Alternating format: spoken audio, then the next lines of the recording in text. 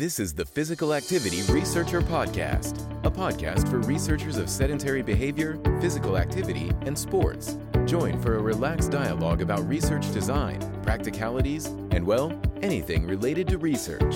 Learn from your fellow researchers useful and relevant information that does not fit into formal content and limited space of scientific publications. And here is your host, researcher and entrepreneur, Olli Tikkanen. Welcome to our mini-series, Context of Sedentary Behavior and Physical Activity. This is a 6-part series meant for researchers interested in studying the various aspects of physical activity and sedentary behavior. We will look at social, emotional, and temporal contexts, discuss how we measure these behaviors, and see how these insights can guide interventions. In this episode 2, we are focusing on the emotional aspects of physical activity and sedentary behavior. We will deep dive into the role of motivation and goal setting, the complex relationship between physical activity, mental health, and well-being, and also how stress and coping strategies can impact our exercise habits. As we peel back the layers of emotional context, we will see how crucial it is to address these elements when designing interventions for physical activity. So join us as we explore how our emotional landscape can either spur us into action or steer us towards inactivity, and how understanding this can help us foster sustainable behavior change. Join us as we explore how our emotional landscape can either spur us into action or steer us towards inactivity, and how understanding these can help us foster sustainable behavior change. So let's dive right into the fascinating topic of motivation and goal setting. Now, it's critical to grasp the emotional context of physical activity to craft truly effective interventions. It's critical to craft truly effective interventions. It's interesting how motivation plays a pivotal role in shaping an individual's involvement in physical activity, as well as their capacity to uphold healthy habits consistently over time.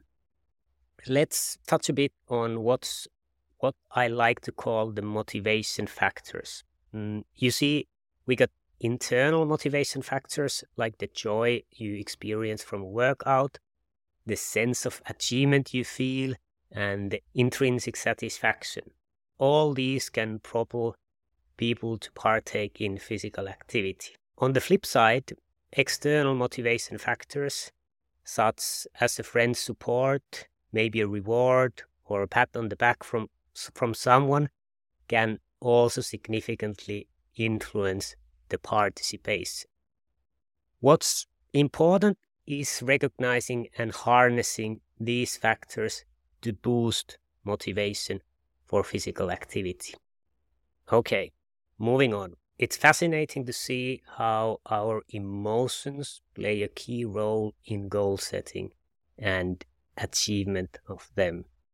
Positive emotions like pride and self-confidence, these can heighten motivation and urge individuals to aim for and chase after challenging goals. But, on the flip side, negative emotions, the fear of failure, for instance, positive emotions like pride and self-confidence, these can heighten motivation and urge individuals to aim for and chase after challenging goals. But, on the flip side, negative emotions, the fear of failure, for instance, can potentially impede goal setting and achievement. And therefore, tackling emotional barriers is absolutely crucial for assisting individuals in maintaining a long-term motivation for physical activity. And then if we discuss some techniques for ramping up motivation, these might include setting feasible goals, giving regular progress feedback, and also personalizing interventions to fit individual needs and preferences. Introducing these strategies in the physical activity interventions can truly encourage motivation and foster long-term behavior change. Now, the tie between physical activity and mental health is a well-known fact. Regular exercise has a great impact on improving mood, lowering anxiety, and enhancing self-esteem. It's pretty incredible that it's doing all of those things.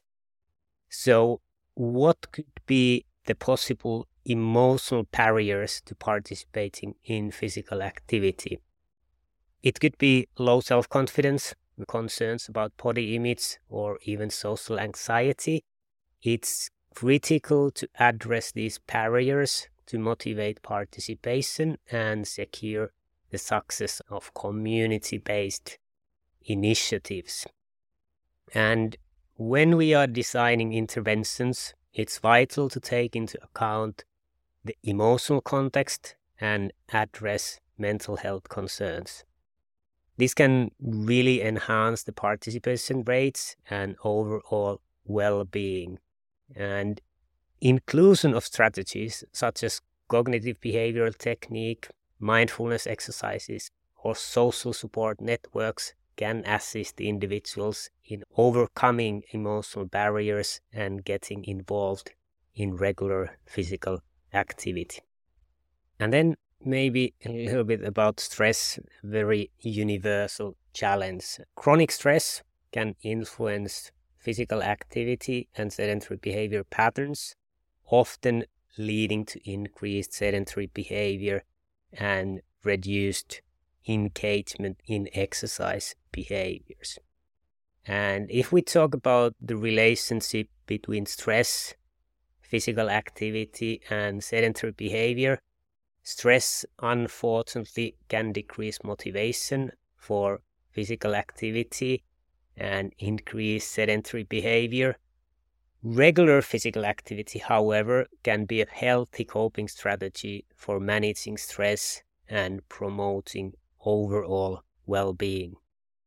So, what are some of the coping strategies and their impact on exercise habits? There's techniques like problem solving, emotion-focused coping, or seeking social support. All those can shape an individual's exercise habits. And cultivating healthy coping strategies can assist individuals in managing stress and maintaining an active lifestyle. And therefore, incorporating stress management techniques into intervention can be incredibly helpful. And it can be strategies like relaxation exercises, mindfulness training, or time management. And those can assist individuals in effectively managing stress and maintaining a healthy balance between sedentary behavior and physical activity. And to wrap it all up, gaining a solid understanding of the emotional context of physical activity and sedentary behavior is key for researchers and clinicians in crafting effective interventions. By paying attention to motivation, mental health, and stress management, we can develop targeted strategies that actually tackle emotional barriers and encourage long-term behavior change. So, thanks for tuning in to this episode about the emotional context of physical activity and sedentary behavior. In the next episode, we will discuss the role of time in these behaviors and how our daily routines can influence them.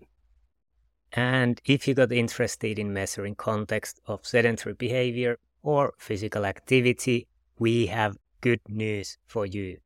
Vibion platform provides convenient way to collect contextual information. It includes a cloud platform and easy-to-use mobile app for both Android and iOS. It has shown its capabilities in several large EU projects and is now available globally. Our product expert, Dr. Miriam Caprita, is glad to have a chat to see if our platform could help you make better research with less hassle. So feel free to book a quick video call with Miriam from the link in the episode description. Thanks for listening and have a great day.